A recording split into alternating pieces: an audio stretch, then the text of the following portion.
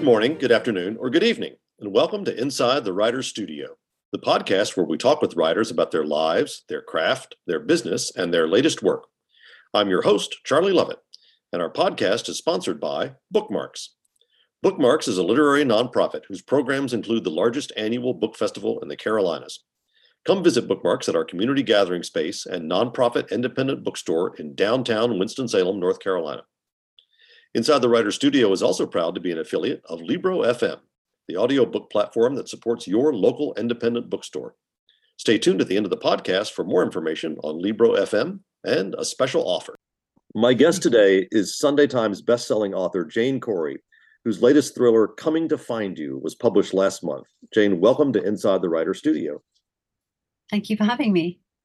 So a typical murder mystery will start with a crime, and then there'll be an investigation, and maybe there's a trial and possibly a conviction. But you actually begin after all that's already happened. You begin moments after a conviction. Tell us a little bit about the situation at the beginning of the novel and why you chose to kind of turn the typical structure on its head. Well, as a writer, I often think the story happens after someone is convicted and what happens to them then and what led up to it. So I chose to show the fear that somebody might have if someone close to them is sent to prison, and if they then might be pursued by that person's actions. Mm-hmm. And tell us a little bit about this main character, Nancy, who's the first of the two sort of main characters that we meet. Yes. So Nancy has a stepbrother who's been sent to prison for a dreadful murder. I mean, basically, he murdered her mother and his father. But as the book progresses, you go back in time and you learn how their relationship built up and what led to this terrible murder. And I don't want to give any plot spoilers here, but you begin to see that actually perhaps Nancy is involved more than people realize, but perhaps not in the obvious way that you might think.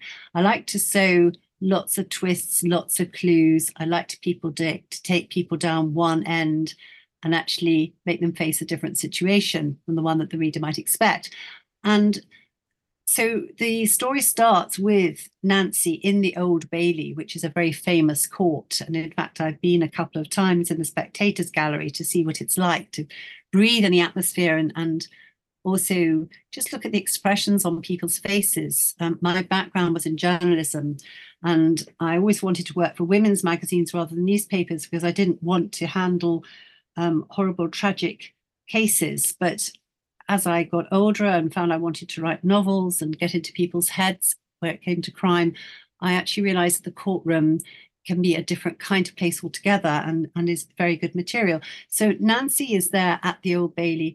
Her stepbrother has just been sent to prison for life. And the first words in the opening book are her lawyer speaking, and he says, "Have you got somewhere safe to go?" Mm-hmm. And this is the crux of it, because basically the press are after her. They think that she has got something to do with this murder.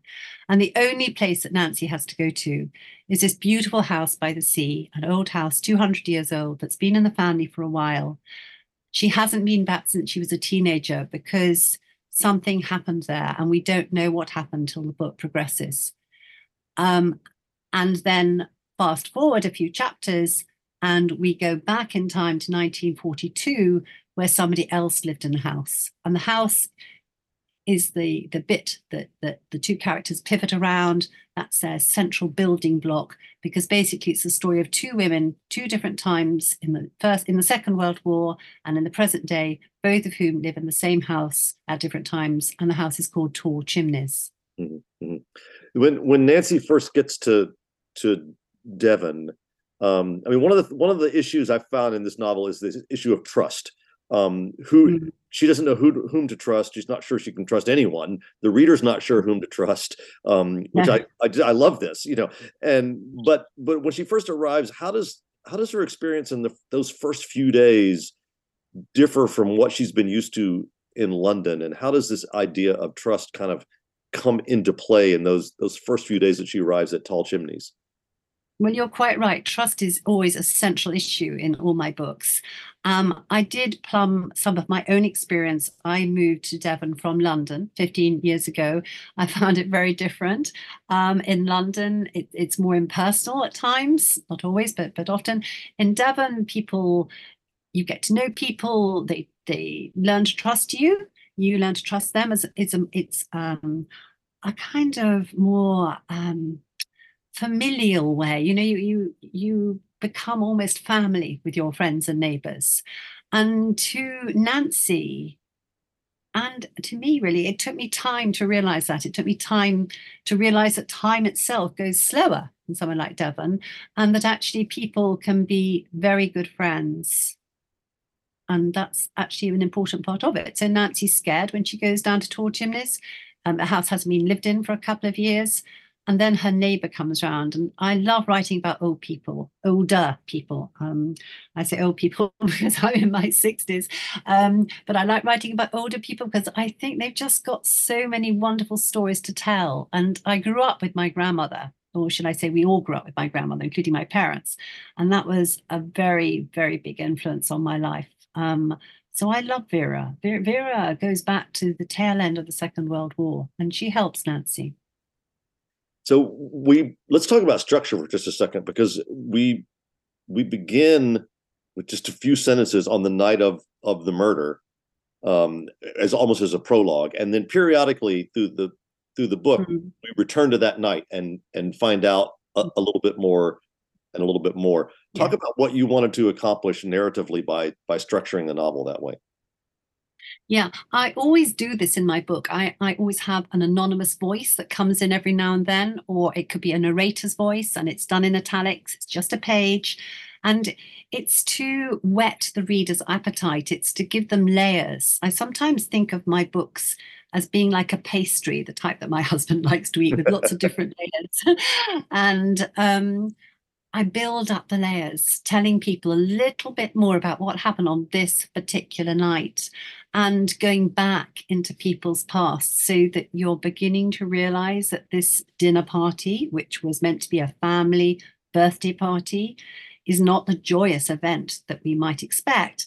But there are lots of tensions at play here, lots of characters who, well, actually not lots of characters. I don't want to tell you how many because I might spoil it. A limited number of characters who all have their own issues with each other. So it's tense. I wouldn't want to be that, put it that way. So the book's told, as you mentioned, it's told in multiple time periods. We have Elizabeth during World War II, and then we have Nancy in more or less in the present day. And you've got these different points of view. What, in terms of just process, what was your practical process for sort of keeping everything sorted out and making sure that the two narratives are agreeing with each other? Well, I don't get out of my world. My process really is that I write every morning and I am in that world. When I come down from my study for lunch, I'm not really there in the real world. I am literally living it in my head for those initial 5 months when I'll do the first draft. So I knew that I wanted to start off with Nancy. I wanted to start in the present day. I wanted to put her right in the heart of it. And I write Nancy's point of view for 5 chapters. And then you are suddenly back in the station at Victoria in London, and the bombs are flying over. Yeah. Our mothers are at the gates, seeing their children off to Devon, knowing that they may never see them again. And this sends shivers through me. I grew up with stories about my mother, who was barely 9 when the war broke out, and her own mother, my grandmother, died of cancer during the war just 3 years later, and she was brought up by a great aunt. And my mother would tell these stories again in layers as we grew up, and it wasn't until she died, and she died quite young, that I began to realize how important that time was to people and how the impact goes on from one generation to the next. And as I'm talking to you, I can feel my cheeks almost getting warm, because I think it's such an important story, that the impact of one generation's actions has this ripple effect that continues. And so in the 1940s timeline, Elizabeth's son has just gone off to war. Yes. She's living in tall chimneys with her husband. And she takes in these two child evacuees. And to me, I'm just sort of building on what you were just saying. How do you sort of use these things that readers already know about and already have sort of pre-existing emotions about, like World War II, like a son going off to war, like children being taken away from their families, and sort of leverage that into your own narrative? Okay, so it's character. So Hmm. I have the plot, but it's character. It's getting into those people. So evacuees is a term. What kind of evacuees? What were they like? So again, I remember my mother telling me about how she was sent from London to Gloucestershire, but I also did a lot of research. I thought myself into the characters, but on top of that, I put out feelers around here asking if there might be any evacuees left who were alive. I mean, I didn't think there would be. I have found Wow. five people. Wow. I mean, it was just extraordinary. Our local museum helped me find them. And one in particular, whom I've become really very good friends with, she's in her mid 90s and she is the most incredible woman. She's called Ivy. And we have stayed friends since I interviewed her for this, and I have tea with her. And she remembers very clearly coming down from London to Devon, and she loved it. She loved being here. Many people did. Many evacuees actually stayed on. Ivy, in fact, went back to London, got married, had her family, and then came back here 5 years ago to live the rest of her life out here. Mm. Wow. Which is again sends tingles down me. So, but it's getting to the character, the heart of the person who is living that story. And for example, one of the other evacuees told me where the Italian prisoner of war camp was in my locally here, and it is now a car park. And then she said something to me that haunted me. She said, we would hear them singing in the evening. You'd Uh, hear them singing in the evening. And uh, apparently they were very pleasant. They came around, they went around the town, they would do jobs for people. Um, I mean, there's little lines like that throwaway line, we heard them sing in the evening. That's what brings a character to life. yeah, yeah. I find I want to talk about the house for a minute because I find setting uh, and story to be absolutely go hand in hand. And Mhm. can't to me you can't get any better than an old house in England with a storied past. Tell us a little bit about Tall Chimneys and about how you see the place of that house in the narrative. Okay, so setting is absolutely crucial. I tend to write best about settings that I know. We have an old house. We live by the sea. During the virus, um, I researched the house that we live in, and I went through the deeds, and I also talked to other people about their houses and the history, and sort of came up with Tall Chimneys, which was an amalgamation of real houses and imagined houses. I wanted the view from Tall Chimneys right at the top Yeah. to be near the sea because I wanted to see the planes going over the sea. But the part about the evacuees writing their names at the back of the wardrobe came from something that my sister and I used to do. So our godmother had a holiday cottage in the Isle of Wight, which we loved. We'd go there every summer. And I can remember writing our names at the back on the wall of a cupboard. So it's really funny when people talk to me about the process because to me, it's not so much a process as a wonderful coming together of things from the past, which I'd forgotten until suddenly they come into my head when I'm writing, things that just shoot into my head, almost as though an imaginary hand has put them there. Yeats used to talk about automatic writing, you know, the Mhm. poet Yeats.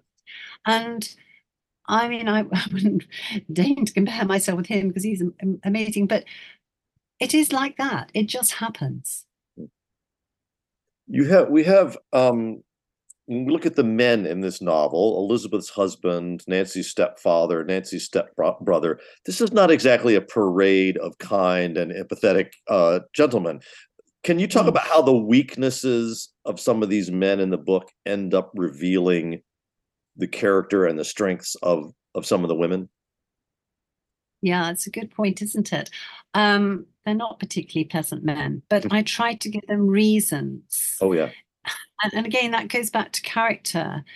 You can't make someone bad without explaining why they're bad and perhaps giving them mitigating factors which might explain why they behave the way they are.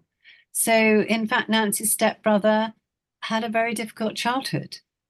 I need to make them real. I don't want to make them demons for the sake of it. But you're also correct in that I've used them to contrast the strength of women. So I'm really interested in strong women. I think we have a line of strong women in our family, and many families often do. Women through the years have had to take on all kinds of different roles, especially at times of crises where they've taken on roles that they wouldn't have done otherwise. And that's made them very strong. In the opening sentences of this book, I remember being given an assignment once in high school where we were supposed to take the opening sentences of a work of literature and talk about how they sort of encapsulated the whole work. And in your opening sentences, Nancy is talking about a kitchen. And she says an armory, she describes it as an armory of lethal weapons hiding under a guise of domesticity. And then she goes on to say, isn't that exactly what a family is like? Can you talk about how that one sentence sort of without spoilers, sort of sets up and encapsulates the whole book? Yes, I can. I mean, I'll start off by saying that, as my family will tell you, I'm not a particularly good cook, but it is always it is. I always joke that I can make 5 dishes and one of them's takeaway pizza. But I've always been horrified by the fact that a knife rack is a very common object in a kitchen. And as a grandmother, I'm incredibly careful to keep anything dangerous away from my small grandchildren, just as I was as a mother. And I actually, when I thought of that image, I really felt that was exactly how I wanted to express a family, because families are made up of so many different characters. You feel they should all be alike because they're linked by blood. But that's not often the case, not always the case. So just as you have different shapes of knives, so you can have different shapes of characters in a family. Yeah. You used a term to describe Nancy's situation near the beginning of the novel that I hadn't encountered before, but I thought it was fascinating.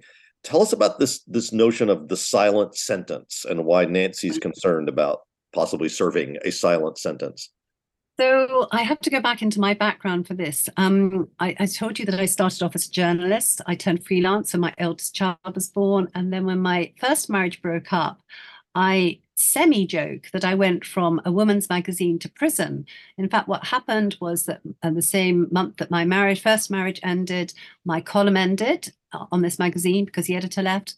And through necessity, I took a job as a writer in residence of a high security male prison, 2 days a week over 3 years. And that completely changed my writing.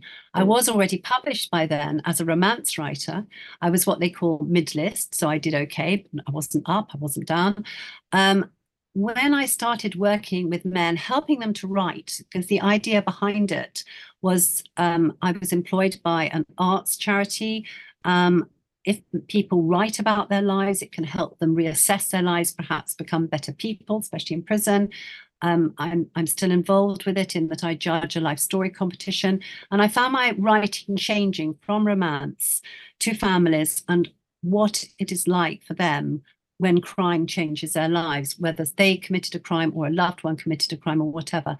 On one of my first days there, a man came up to me and he said, Jane, I need to tell you what I've done. And I said, please don't, because I found it easier to work with people if I didn't know they'd killed someone or done. He said, no, I need to. And he told me, he was a young lad. He was about the same age as my eldest son then. And he said that he was going at 10 miles an hour faster than he should have been going, when a car came out and he went into that car and the driver died. And he said his sentence is not the sentence he's been given in terms of years, but the emotional knowledge and the horror that he has killed someone and he has to live with that person the rest of his life. But then he said, and my mother hasn't been able to get out of the house since. And that really stayed with me. The shame, I'd never thought of it before I worked in a prison, the shame that relatives feel when their loved ones commit a terrible crime. And I spoke to somebody at the prison who worked there as a counsellor, and she said it's known as the silent sentence. And that has haunted me, something that I've wanted to bring in for a long time. In the opening chapters, and you sort of mentioned this a little bit already, there are lots of allusions to things that happened in the past that the reader doesn't quite know about. We know something happened at Tall Chimneys and other items. And I often ask this of mystery writers, but how do you balance this desire and this need to sort of tease the reader with intrigue, but also with not revealing too much too soon, and then also the desire to avoid having the reader be too confused because they don't know what's going on? That last bit is really important, Mm-hmm. not to get them too confused, which is why it's important to spin it out. I see it as a long piece of cotton wool. I mean, here in where I live, when you buy cotton wool, you can buy it in a long strand, and I'm kind of pulling it out visually as I'm talking to you. That's how I see my twists, that you want to put them in gradually. And you don't always know when it should come in.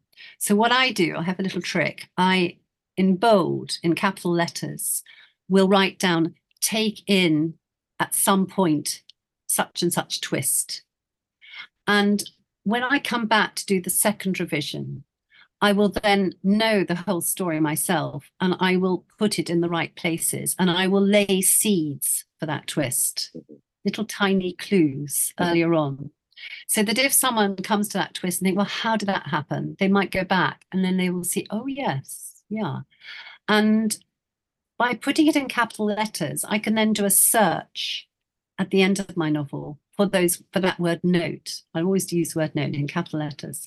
And as I said, that will help me construct. So it's like I will have built the house, but it won't be completed. And in order to work out exactly what I want to furnish where in terms of clues, I will go back to my notes. Yeah. I always feel that's important in a mystery to be fair to the reader, to write it in such a way that maybe they don't know what's going to happen, but if they do go back, they'll go, oh, okay. Exactly. And I completely agree. I read a book once, and I'm not going to name the author, and I was so hooked by it. I thought, how is she going to get out of this one? I've already said it's a she now. How is she going to get out of that one? And when I reached the resolution, in inverted commas, I was so cross, I put it in the bin. And I've only ever put 2 books in the bin, and that was one of them. Yeah. Nancy is a wealthy woman. It's a situation, wealth is situations many people see as sort of solving problems. And of course, that does to a certain extent. But her relationship with money is a little more complicated than that. Can you talk about the role of money, both practically and symbolically, in the novel? Yes. So art is really important to me. I dabble a bit in watercolors. A lot of people in my family do the same. And I often think it's very sad sometimes that both writers and authors don't get the praise and the acclaim they deserve until after they die. And sometimes they don't get it sometimes their family gets the money after they die, if their paintings or their writing then becomes famous. So Nancy's father had been an artist who'd never really made it. But after his death, suddenly his paintings became valuable. So she inherited, well, she didn't inherit, she got a lot of money from the paintings that she'd inherited from him. So I wanted to make 2 points there. First, that fame doesn't always come easily to people who are artists. And secondly, that she has the burden of all this money because she might well have been responsible perhaps for the deaths. Is that money related to it? I mean, I'm not saying that she is. I'm not saying that she isn't, the readers who haven't read it. But that adds something else because having money doesn't necessarily mean happiness.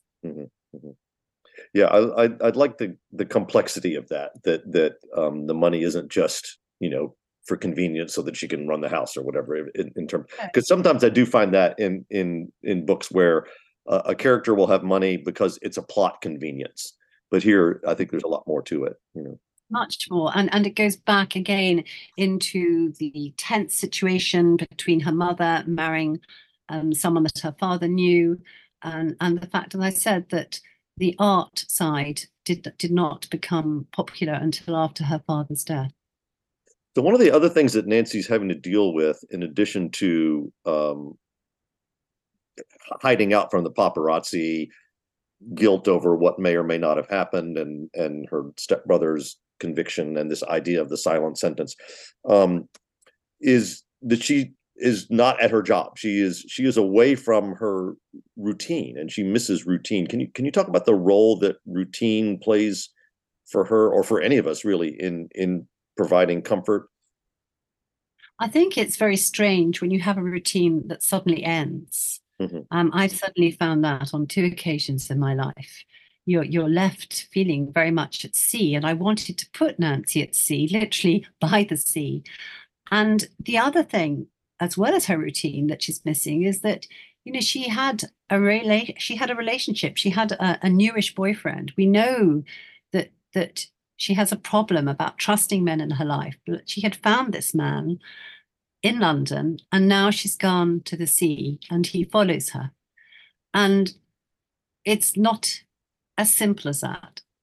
Nothing is simple. Mm-hmm. There are complications. And she has to tell him things about her past, which she hasn't admitted before. And he has to tell her things about his past too. So it's not just the change of routine she's having to get used to, but also the way in which the change of routine affects her relations with people and the new friends she makes. And when she first arrives, she says, "I've landed in this terrible nightmare all by myself." And I feel like readers sometimes are drawn to characters who feel isolated. Why do you think that is, that we're sort of pulled to these characters who feel that they are all by themselves? Well, I think it's our fear, isn't it? I think that secretly, each one of us is possibly a little scared about being on our own. Um, and yet at the same time, we can be scared, but we can also learn to enjoy our own company. I think that's one of the greatest gifts we can have in life. I do enjoy my own company, but I also need my loved ones. I think that we are drawn to people who are totally on their own because they've been bereaved or they don't have family or good friends around them. And good friends are very important, can be more important, some might say, than family. And I think that's tapping, as I said, tapping at a fear. Mm-hmm. Mm-hmm. One of the pleasures that I've had in writing in multiple timelines, two timelines in this case, is that it allows you to point out differences and also draw parallels between characters. So what do you see as sort of the key differences and the key similarities between Elizabeth living in tall chimneys in the 1940s and Nancy in the present day? Well, they're both strong women.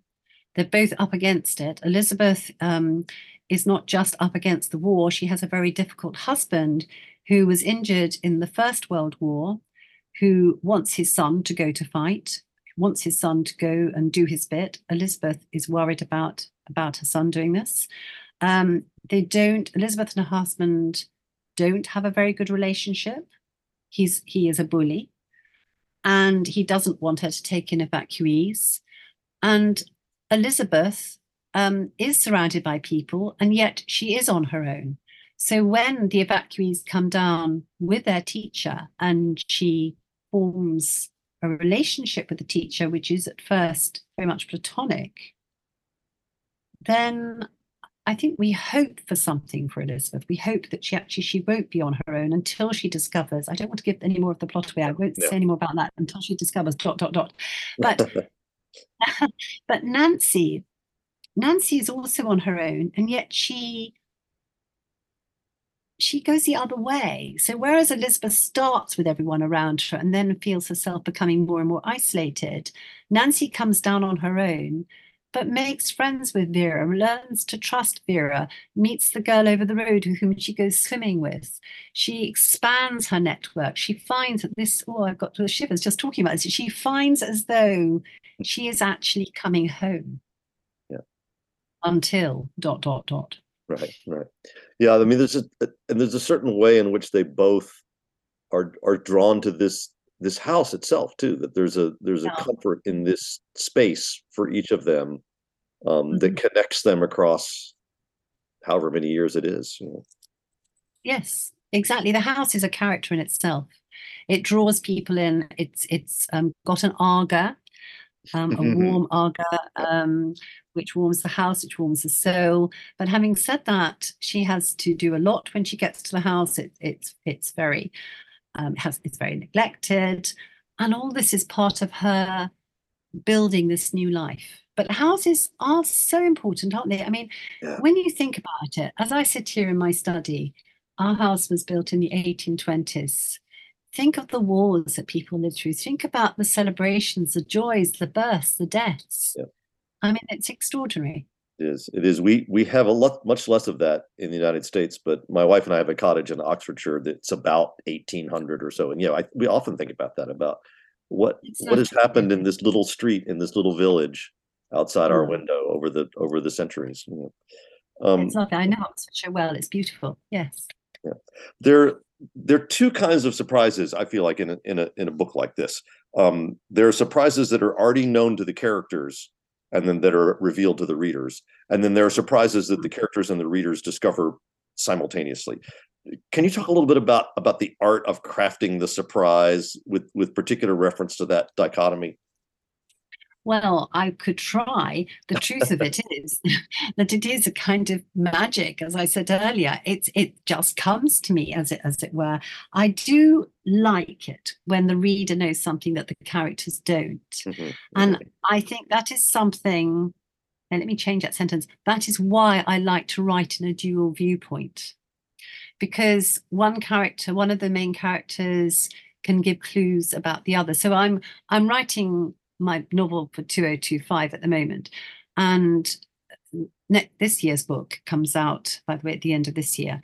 I always find it quite hard to say this year. It's hard to think we've just changed years. But the one Yeah. that I'm writing for next year, um, the two characters appear completely different from the other in completely different parts of the country, in completely different occupations.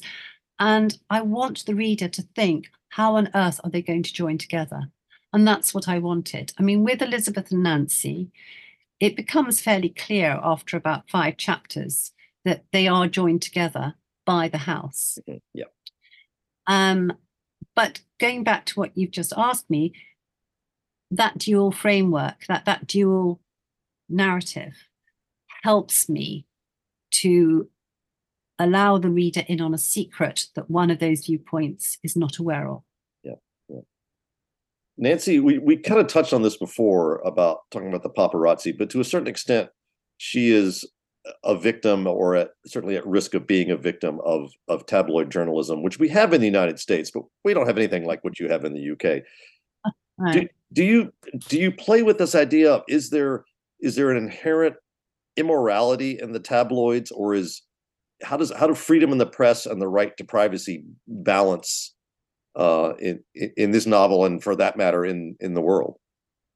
Well, I think nowadays it's quite different. I think people are much more aware, journalists are much more aware of of playing fair, as it were. But Mhm. I remember when I was a fledgling journalist being asked by an editor to, quote, go and doorstep somebody whose famous husband had just left her, which meant going to the doorstep. And I was freelance and I was able to say no because I didn't feel that was moral.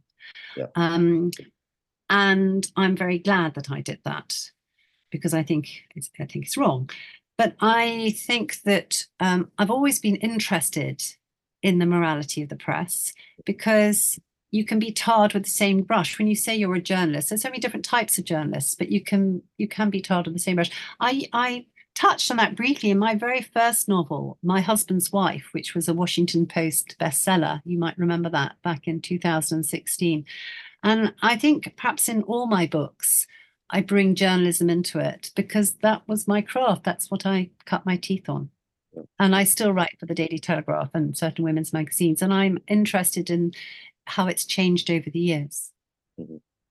Nancy says something that I find really gets at sort of a very deep question in this novel. She says, all lives should be precious, shouldn't they? But then she goes on to say, but if someone has done something wrong, is there an excuse for murder? I think if I Mm. were going to make a T-shirt for this book, that's the quote I would put on the T-shirt. without spoilers, can you give us some insight into the ways in which Nancy and Elizabeth struggle morally with that question of when is killing justified? Yeah, I can. I'm just trying to think of how I can do it without giving spoilers. Yeah, yeah. So Elizabeth is in the Second World War. What would you do if you came face to face with the enemy? Yeah. And you knew it was your loved ones or the enemy? You might think that you would protect your loved ones. But what if they are not actually your loved ones? I think the other aspect I'd like to point out with that is when I worked in the prison, people would write their life stories. And it was very harrowing for me. I mean, really harrowing. When I took the job, my sister told me that I shouldn't. A cousin told me to go for it. I had to financially, but I'm very glad I did because it showed me a part of life I had never discovered. I mean, I think I was quite a sheltered mother of three, and I learned things I would never have otherwise learned, things that still scare me, to be honest, things that still haunt me. I always say you can take the prison out of the girl. Sorry, you can take the girl out of the prison, but you can't take the prison out of the girl. And people would write about terrible things. And they would also write about why they had done them. And there is no excuse, but it still made me think about why somebody had done something bad. And a lot of the time it was drugs and drink that had precipitated it. And I never used to drink very much anyway. You'd have a couple of glasses of wine a week. But when I started working at the prison, I just stopped any kind of drink. I haven't drunk anything alcoholic since I started to work there. Mhm. There are many secrets in the lives of these characters that we can't discuss because we'll spoil the book for the readers. And it is, I mean, I will have to say this was one of those books that I could not put down. I read it in a day or two. It was just a riveting read. But I think there's some secrets we can discuss, and I think it would be okay, especially for the benefit of our American listeners who may not know as much about this, if you told us a little bit about the Secret Army. Oh, yes. Gosh, my word. Right. So when I moved down to Devon, I joined a gym and I overheard this fascinating conversation. And I just heard the line about people who burnt their weapons at the end of the Second World War in this massive bonfire on the top of a local hill. So I got off my exercise bike and I said, I'm really sorry. This is an awful thing to ask. I couldn't help overhearing what you said. Why? And so then they told me. And basically, during the Second World War, Churchill recruited people, often in seaside towns where there was this very strong possibility that seaside towns could be invaded by sea, it could be invaded by sea, by the Germans using the sea. And he wanted local people to be trained in guerrilla warfare so they could protect their loved ones and the town. And the idea was that local people knew the lay of the land better than armies that had been drafted in from nowhere, that they had a lot to offer. So you might find a woman who runs a boarding house, which was the old-fashioned name for a bed and breakfast, which indeed Elizabeth does. She doesn't just take in evacuees. Before that, she ran a boarding house. You might find that people who ran a boarding house, you might find the post office workers, you might find a mother who's used to walking up and down the street with a pram, being recruited to observe what might happen if the Germans invaded, to be trained in the art of using a gun, a dagger, to leave messages. And they were known as Churchill's Secret Army. There were actually several different factions of Churchill's Secret Army, all of whom had different levels of experience. But I wanted to make Elizabeth join the Secret Army. Why would she do that? Well, again, without giving out spoilers, when her son goes off to war, she feels she wants to do her bit. for king and country. Now, people who joined Churchill's secret army were not allowed to tell their families. They often went to their graves without telling them. And in fact, they were given cyanide tablets to take if they were captured by the Germans, and they had to sign the Official Secrets Act. Yep. So now here we are in 2024, and the last members of the Churchill Secret Army are dying, if they have not died already. And quite often you will more... Let me rephrase that.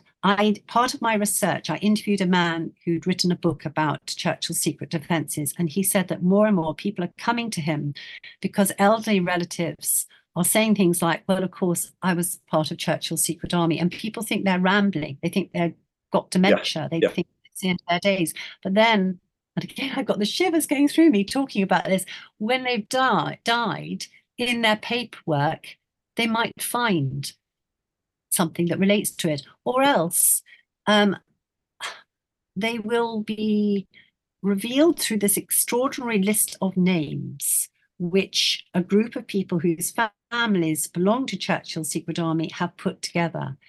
So it may well be that readers in the States and in Canada might have had English relatives who were part of Churchill's secret army.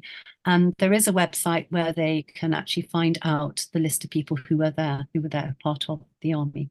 It's just fantastic. I just am endlessly fascinated by what I think of as the non-military part of World War II, having written a novel about Bletchley and we could go on and on. But I can't wrap up this conversation without pointing out that Nancy and I both have a great love for Leighton House, the house of the great pre-Raphaelite painter Frederic Leighton in London.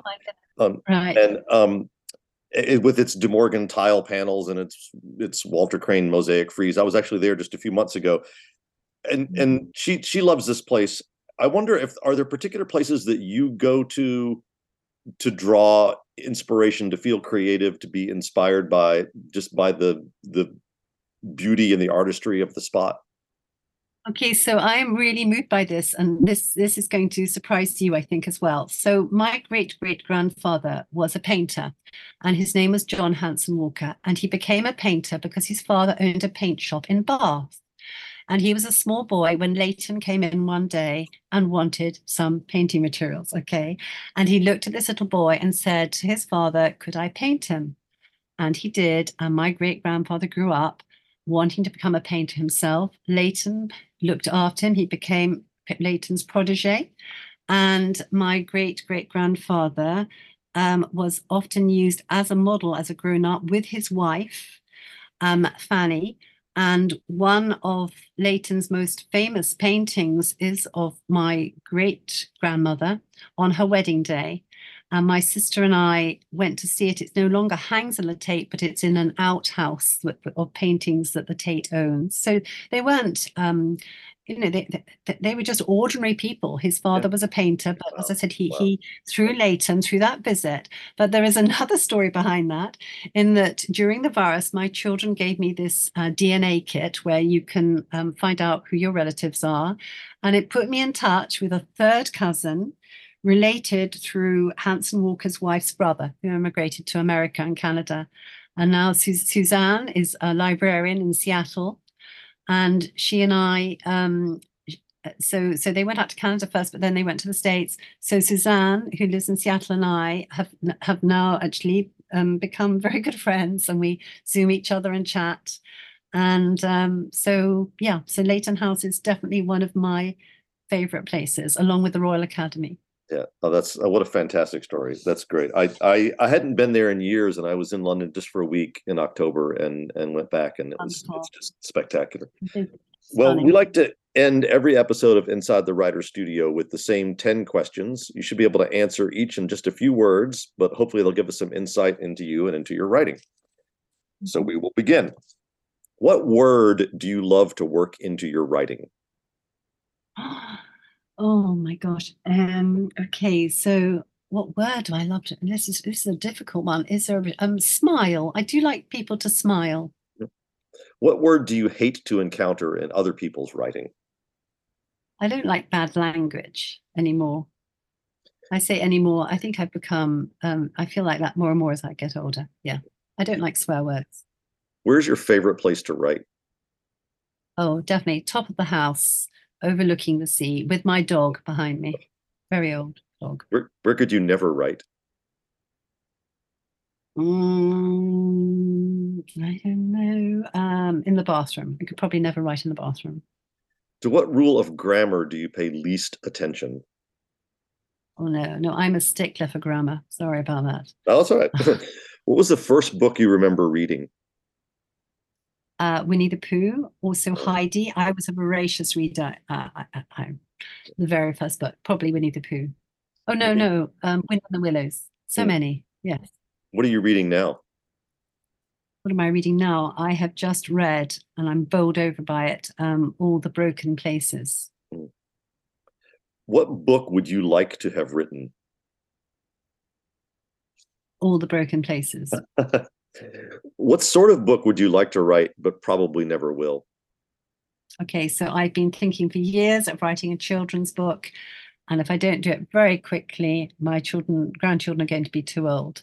Yeah. So, children's book. And finally, what would you like to hear a reader tell you? Something that some people have already told me, that it's helped them rethink their lives. Hmm. This has been Inside the Writer's Studio. I'm your host, Charlie Lovett, and my guest today has been Jane Corry, whose novel Coming to Find You is available wherever books are sold. Jane, thanks for joining us. Thank you so much for having me. Inside the Writer's Studio is sponsored by Bookmarks, a literary nonprofit that runs the largest annual book festival in the Carolinas and operates a community gathering place and nonprofit independent bookstore in downtown Winston-Salem, North Carolina. To find out more about Bookmarks and all its programs, visit www.bookmarksnc.org.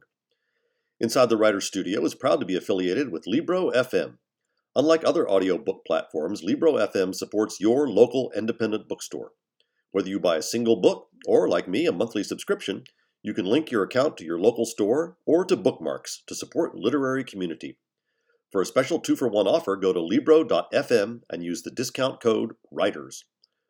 If you've enjoyed Inside the Writer's Studio, please consider leaving a rating or review online at Apple Podcasts or wherever you get your podcasts. Inside the Writer's Studio posts new episodes on the 1st and 15th of every month.